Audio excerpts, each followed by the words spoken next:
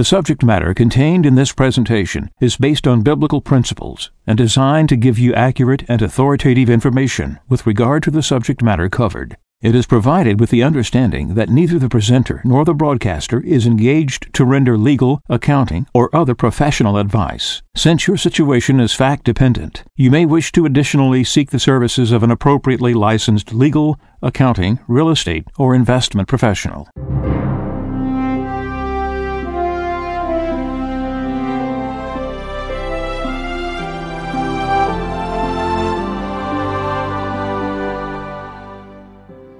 No one can serve two masters. He will either hate the one and love the other, or be devoted to one and despise the other. You cannot serve God and mammon. Therefore I tell you, do not worry about your life, what you shall eat or drink, or about your body, what you will wear. Is not life more than food, and the body more than clothing? Look at the birds in the sky. They do not sow or reap. They gather nothing into barns, yet your heavenly Father feeds them. Are not you more important than they? Can any of you, by worrying, add a single moment to your lifespan? Why are you anxious about clothes? Learn from the way the wildflowers grow. They do not work or spin, but I tell you that not even Solomon in all his splendor was clothed like one of them. If God so clothes the grass of the field, which grows today and is thrown into the oven tomorrow, will he not much more provide for you, O you of little faith? So do not worry and say, what are we to eat? Or what shall we drink? Or what are we to wear? All these things the pagans seek. Your heavenly Father knows that you need them all. But seek first the kingdom of God and his righteousness, and all these things will be given you besides. Do not worry about tomorrow. Tomorrow will take care of itself. Sufficient for a day is its own evil.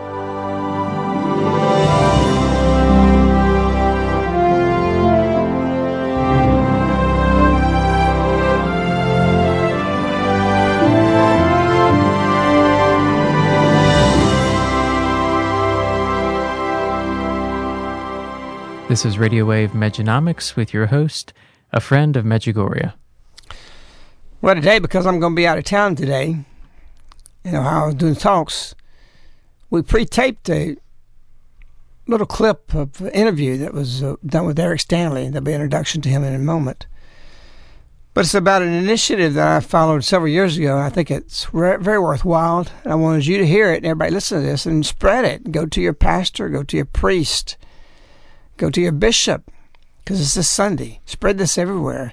It's a very, very powerful thing, standing up to unconstitutional mandates that were silenced at the pulpit.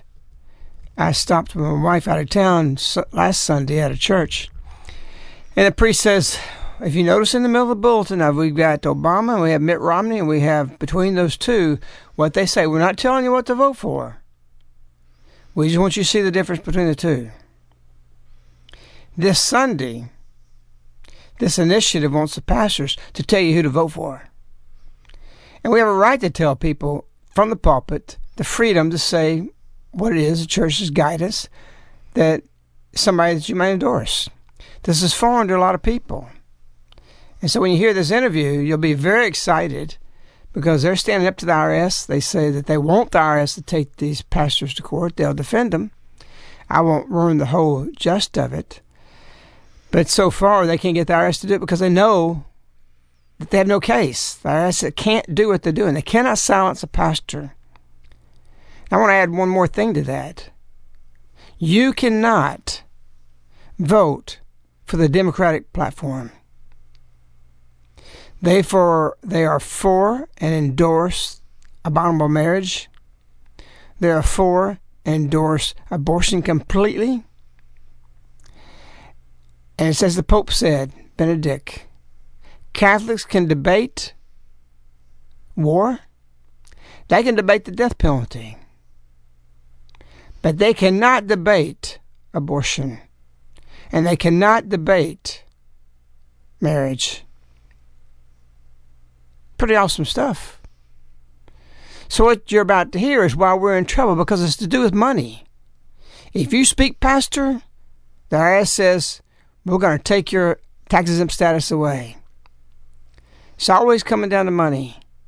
We'll choke you. You won't get donations. We'll close your church down. All of which is a fallacy. They cannot do it. And we're letting them do it. So you take this interview, take this show, and you go to them and say, we want you to speak.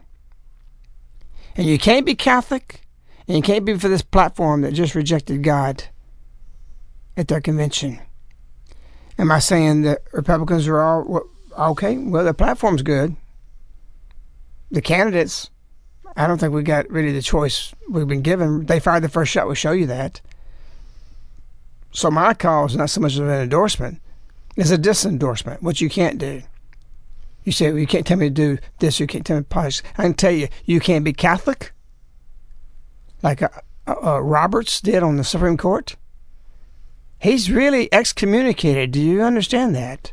When he voted for the health care bill, he voted for us to pay for abortion. He automatically excommunicated himself. I don't know where the pastors are saying that he needs to be officially recognized as excommunicated from the Catholic Church. Why are we grown so weak? You have to read They Fired the First Shot. You have to be emboldened. You have to be enabled, as our lady just said in her message, with the Holy Spirit.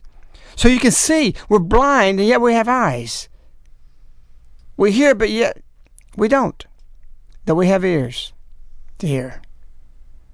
So it's time we said it's over. And this initiative is very, very exciting, very profound, very powerful, and can be done by every priest and every pastor out there and every deacon. And it's time we do it.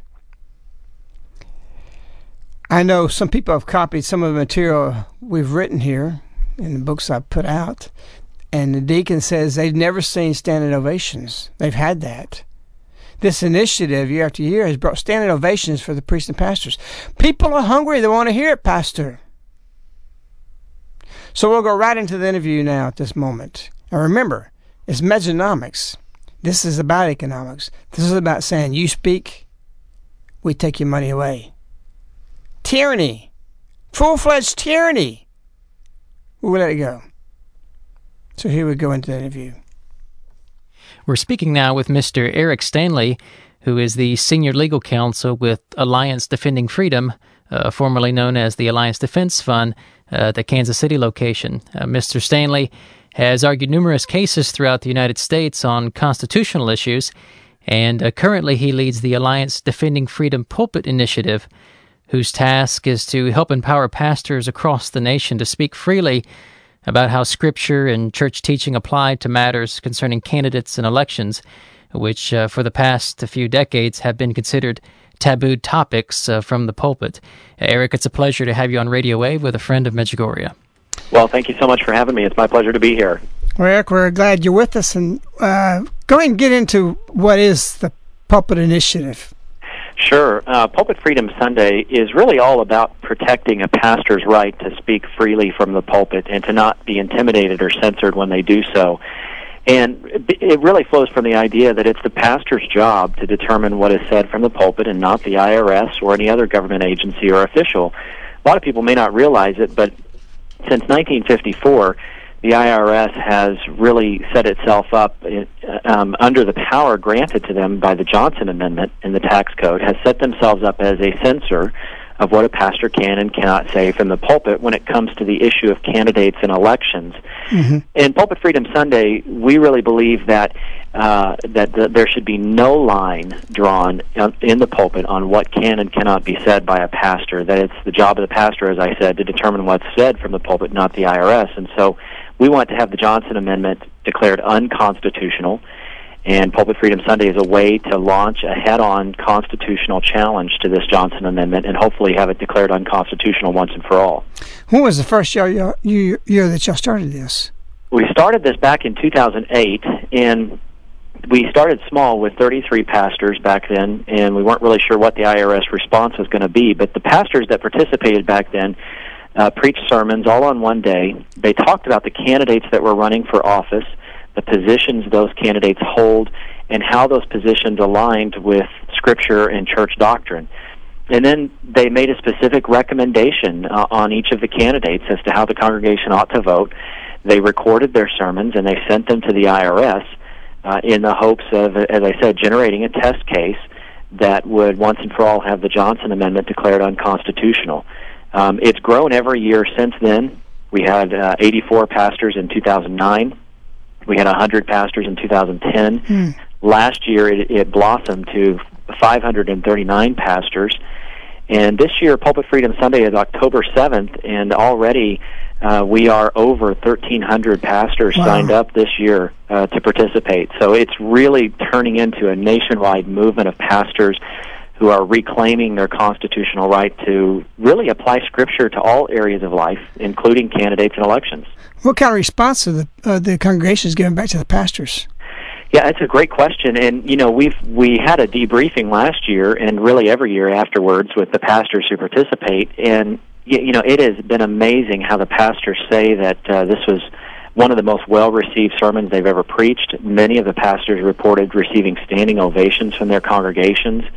There really has not been any real negative fallout or blowback from these pastors' sermons on the issue of candidates and elections. And I really think it's because people in the pews are hungry to hear and to understand how does Scripture apply to what they're facing today. What are they facing in this election with these particular candidates? Does the Bible and church doctrine have anything to say about that? And when their pastor stands and is able to proclaim that freely and to not worry about whether it might get the church into trouble or not, it's very well received across the board. So these pastors are actually saying, vote for Mr. John Doe for this reason and not someone else because of this reason. Right. Yeah, the pastors actually take it to that level of really making a specific recommendation. And, pastors either will support a particular candidate or they will oppose a particular candidate and not support someone. Either one is, the IRS says, is problematic and could get a church or a pastor into trouble. And so, again, it all flows from the idea that no government official or agency should have any censorship power over a pastor's sermon from the pulpit. That violates the free exercise of religion, the free speech clause, violates the Establishment Clause in the Constitution, in the First Amendment. We don't usually like to use the phrase separation of church and state. And I think it's been misused and abused over the years, but this is really a good way to use that. There should be a separation of church and state where the state does not control what goes on inside the church. And that's what's been happening with the IRS for the last 58 years. So Pulpit Freedom Sunday is all about kicking the government out of the pulpits of America. And the pastors aren't saying, this is my personal opinion, but they're just speaking with the authority of the pastor over the church.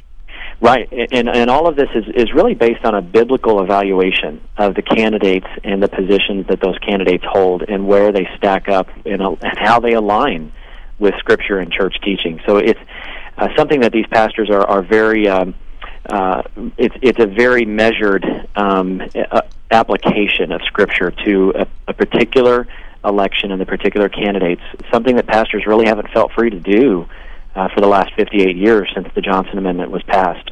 Have you spoken with any IRS agents, either retired or that you might know in the line of work that you're in, that may have expressed things to you, or even being happy about this or dissatisfied? Or no, I have not personally, and the IRS is a very closed-off organization. I think it's one of the most secretive federal bureaucracies that's out there. It's very difficult to know what they're doing, when they're doing it, and why.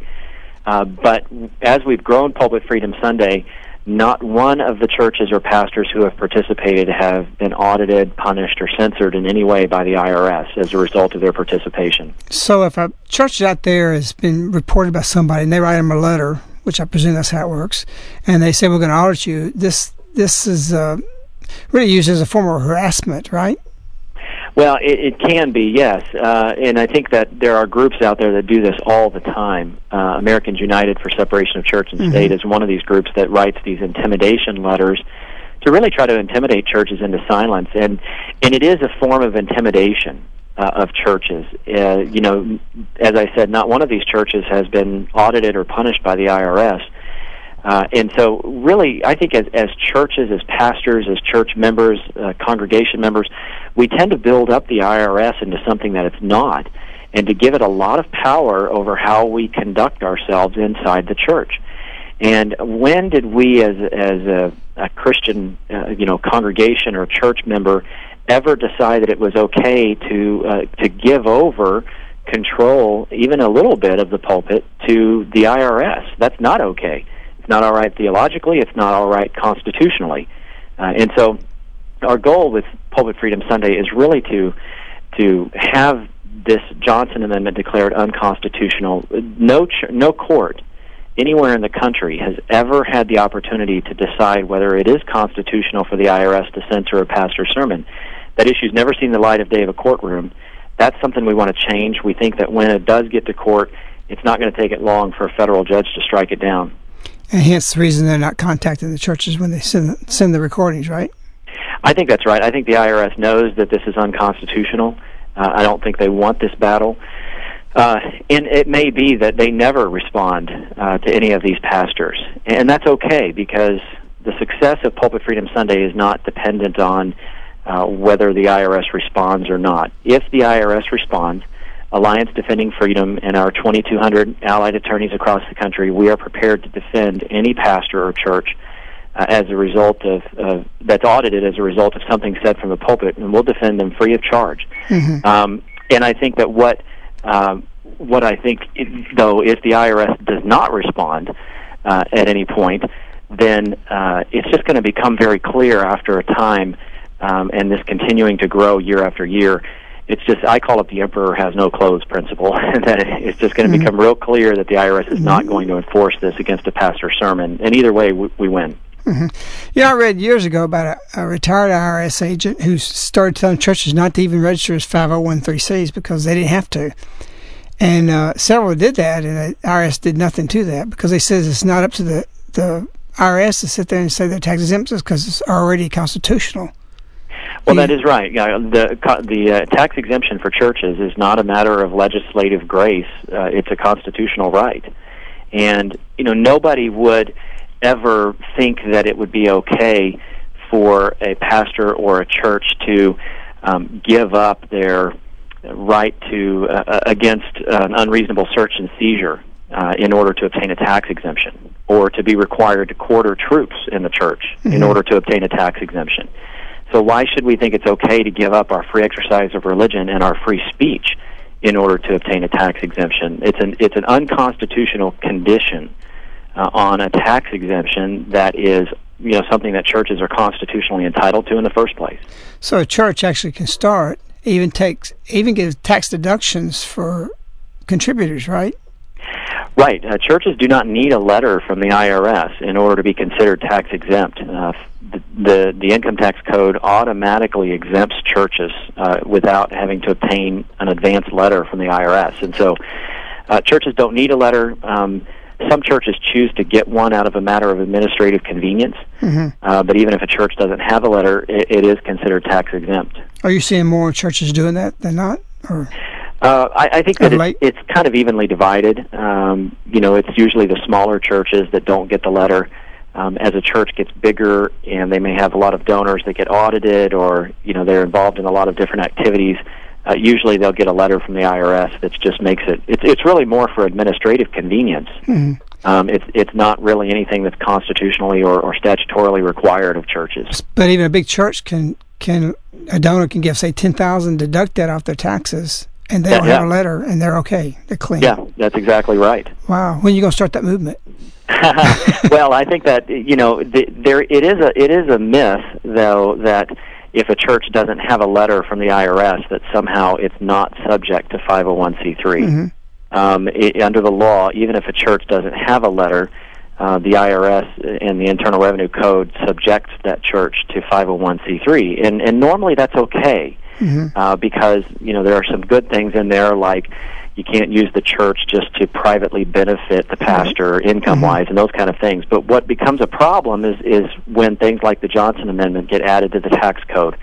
And the Johnson Amendment is a speech restriction that prevents the church from doing anything that might directly or indirectly support or oppose a candidate for office. And that would even include applying Scripture in a way that would oppose a candidate or support a candidate. And it's unconstitutional to allow the government to have that type of censorship authority over how a pastor preaches to his congregation. And that's really our point. There's some pastors and churches who don't think that they should support or oppose candidates, and that's fine. But I think every church should agree that it's not the government's job to tell them they can't do that. And when we open the door for that restriction, then it's kind of the proverbial camel's nose under the tent, and we can open the door for other restrictions to follow. Mm-hmm. Well, we just stopped for Mass out of town this past Sunday, and the pastor says, if you open up the bulletin, you're going to see Obama and you're going to see Mitt Romney. You're going to see both their stances on it. And he said, I'm not saying who to vote for. All I'm saying is this is what they stand for. You can see this timidity in it. I know about what y'all do, Defending Freedom. Let me get this name straight. It's Changed Alliance Defending Freedom. I knew what they had been doing for a couple of years, last several years. But you see this caution is so ingrained in this that they can't dare say anything. So what would you tell to these pastors or say to them? Well, I think you're exactly right that there is a timidity, there is an intimidation factor with pastors when it comes to talking about candidates and elections. And what I would tell pastors is just simply this. No pastor should ever fear the IRS when they stand in their pulpit to proclaim biblical truth. We've somehow grown up with 2 or 3 generations in the church now who think that it's somehow unlawful for their pastor to say anything, quote-unquote, political from the pulpit. The problem is that society has been steadily defining biblical issues as political. It's not that the church is going out and seeking these types of battles and intruding into the political realm. It's that the political realm has intruded into the church. Right. Issues of abortion, marriage, your other issues that are very clearly covered in Scripture are labeled as political, and somehow now they should be off limits. And I would just tell pastors they have a choice to make, whether they can remain biblically sound and tied to what Scripture says and speak faithfully about those issues, even if society deems them to be political, or they could back away. And unfortunately, many pastors and churches over the years have backed away, and the voice of our pastors in America have been silent on these issues for way too long. For the last 58 years, since the Johnson Amendment's been in the tax code, politicians have gotten a free pass for moral and biblical scrutiny during an election cycle. And in our American history, before 1954, when the Johnson Amendment was added to the tax code, pastors frequently spoke on how candidates and their positions aligned with Scripture. And I think that that's something that our country needs to hear again. And the voices of our pastors don't need to be silent on that. It's unconstitutional to silence them. Well, the colonies and the churches in the colonies was the main initiative, or really one of the main voices that helped pull together revolution. Well, that's exactly right. Historians agree with that. And, if you look over American history, pastors have always been at the forefront of the great movements of our day. The pro-life movement. Pastors have always led the way on those things. And I think it's time for pastors to stand up and to lead the way again on the issue of candidates and elections. So October 7th is the target date. October 7th is the day, and if there are pastors who are interested and want to sign up, they can go to pulpitfreedom.org. If they can't do it on October 7th, that's okay. Go ahead and sign up and just pick a Sunday before the election, and we'll still count it. We want every pastor to have the opportunity to be involved. And if they can't even give a full sermon to it, take a few minutes, maybe 5-10 minutes in your service time, and talk about the issue of candidates and elections in a Pulpit Freedom Sunday way. And that'll count as well. But pulpitfreedom.org is the place to go and sign up, get all the information you need about it. Now, Eric, just one miscellaneous question to throw in here. And earlier in the interview, you spoke about you felt pretty confident in that if this were ever to be challenged, that the courts would pretty much decide that this was unconstitutional. Now, we know today we don't really know which way the courts will go because they can go any direction. But in the event, for example, that this does make it to a trial and and a judge decides that it is constitutional for the IRS to censor speech of a pastor for the tax exemption status, what then? Do we just say maintain the spirit of defiance?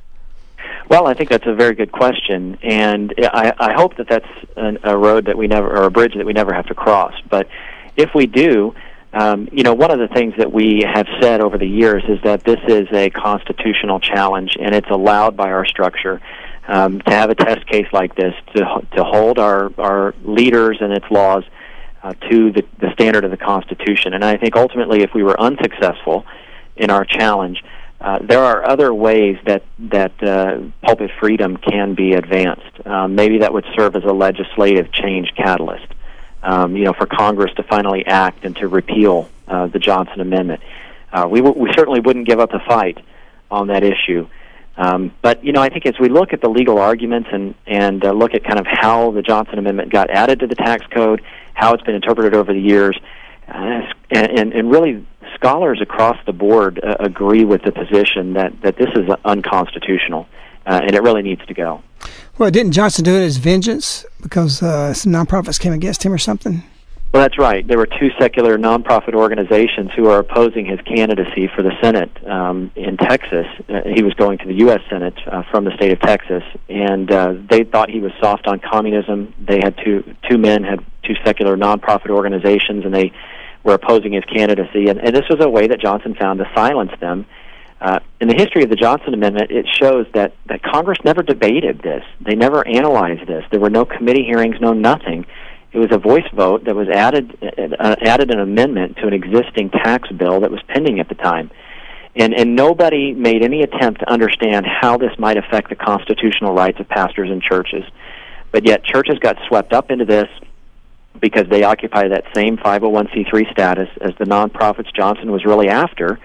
And over the years, this has been applied to churches across the board in a very detrimental way to their constitutional rights. And so it was unconstitutional when it was passed, and it's unconstitutional now. It's just that no court has ever had that opportunity to declare it so. And you want to register those people who are the pastors who are going to be speaking this Sunday or even afterwards, correct? That's exactly right, yeah. In order to kind of know what's happening, we want pastors to go to pulpitfreedom.org and to register as a Pulpit Freedom Sunday participant. We're going to publish the list of all Pulpit Freedom Sunday churches after October 7th. And we just want every pastor to have the opportunity to be involved and to make sure that they, if they want to speak out on this issue, then they have the ability to do that. Well, Eric, it's great work you're doing. We're behind you. We'll be praying for you. We'll spread this and others that we know to contact all the pastors that know. Maybe we make a contact quick with us, the people we got on our mail list, to invite them to do the same. Well, thank you so much. It's been great to be with you, and we're just praying for a great outcome on October 7th and to see what God will do. All right, Eric. Thank you. Thank you. Well, just as you just heard, some exciting stuff.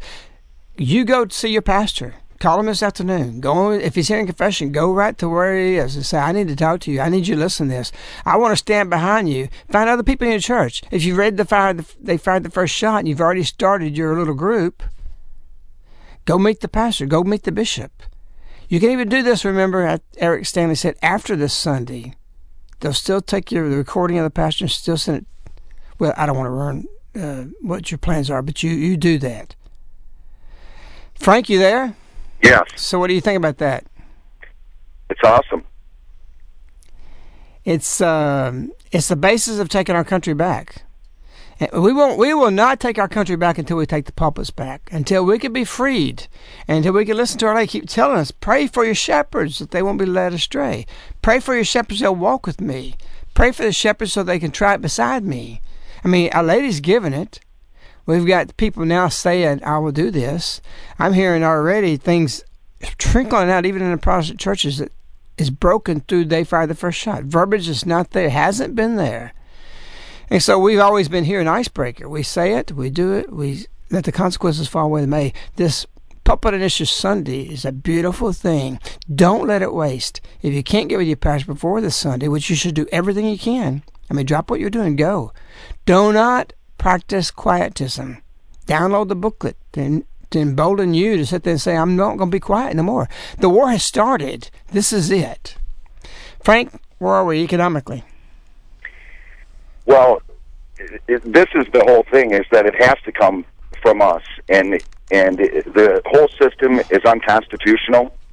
And God's system is a finite monetary system. And that's what the purpose of Mejanomics is, to show us that we're to exit the system. It's very tenuous now, and it's just a matter of time that things are going to start to unravel. So it's very important we're preparing now. We're very excited about you coming to Ohio. We wish you a very safe journey, and we can't wait to see you here later this week. I'll be there today, right? Is it Thursday I get there? Yeah. So today's Thursday. Of course, we're pre-taping this today, Wednesday. No, I won't be there Thursday. I'll be there Friday, right? Yeah, you'll be here Friday for the talk. Yeah. In Ohio this afternoon and tomorrow. Or next 2 hours from you. But go ahead. You can find that on Marius, where can they find that? On the homepage of Medjugorje.com, Okay. You'll see there's a module there on the right-hand side. It says A Friend of Medjugorje Speaking Schedules, the next talk, and it has the dates there. You click there for some more information. Okay, so what's happening with the Friend of Medjugorje Silver Round Medallion? Well, it's really awesome. I saw another site where there's another round that's getting a lot of attention, and they're very excited that they've done a ton of 30,000 ounces, and they're $3 over if you buy in bulk, and it's a good program what they're doing for freedom and liberty. But they're very excited that they reached this 1-ton plateau. We're over 60 tons. Over 2 million miraculous medals. Glory be to God. And this is what everybody should realize, that these will go on in people's hands, and people will carry them for hundreds of years. So how many times have we exchanged in the Miraculous Medal Silver Round Medallion? Over 60 tons. 60 tons Of silver. You sure you counted that right? Well, 30,000, that's over 1.8 million ounces we've done. Wow. 30,000 our track over here sounds like a dinosaur walking on the earth. It weighs 75,000 pounds. I can't imagine twice that weight. 60, Yeah. 120, over that. Yeah. Wow. Pretty impressive. Well, it's very awesome, and this is for souls for all eternity. It's a great plan for the salvation of mankind, and I encourage people to continue to prepare and continue to take advantage of these times, because the opportunity's here now, and it's certainly not going to be here forever. Well, we're at the hour. This is the war. We started it. It's gone. We're firing back. This is it. Frank, how do they get a hold of you? You can call us toll-free, 877-936-7686. You can reach us by email at globalsilverinvestors@yahoo.com, and our website is globalsilverinvestors.com, and that has the contact information as well. I want to encourage you. We've got the first New Communities Conference, How-Tos, and that's going to be December 6th to the 7th, just preceding December 8th to the 12th. We combine those two things so people want to come and stay for both of them. December 8th, of course, is the reconciling ourselves, our families, and our nation back to God. We've been doing that for probably almost 20 years. We've added the New Community Conference. People's asked us for years, how do you start communities? And that will be specifically about They Fired the First Shot. In fact, you cannot even attend it if you've not read They Fired the First Shot. Even if your husband has read it and you haven't, or you have and your husband hasn't, we will not let anyone in who has not read the book. Read the book. Every day you don't read it, every day you don't get it, you will regret the time lost. We have engaged.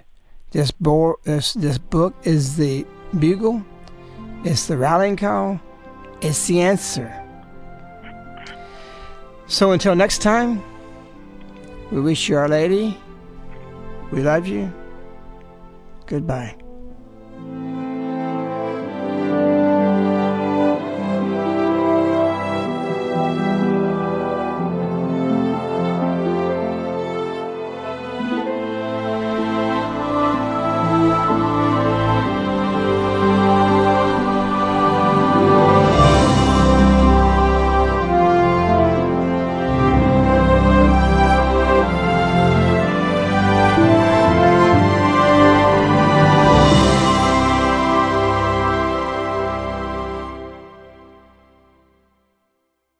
The subject matter contained in this presentation is based on biblical principles and designed to give you accurate and authoritative information with regard to the subject matter covered. It is provided with the understanding that neither the presenter nor the broadcaster is engaged to render legal, accounting, or other professional advice. Since your situation is fact-dependent, you may wish to additionally seek the services of an appropriately licensed legal, accounting, real estate, or investment professional.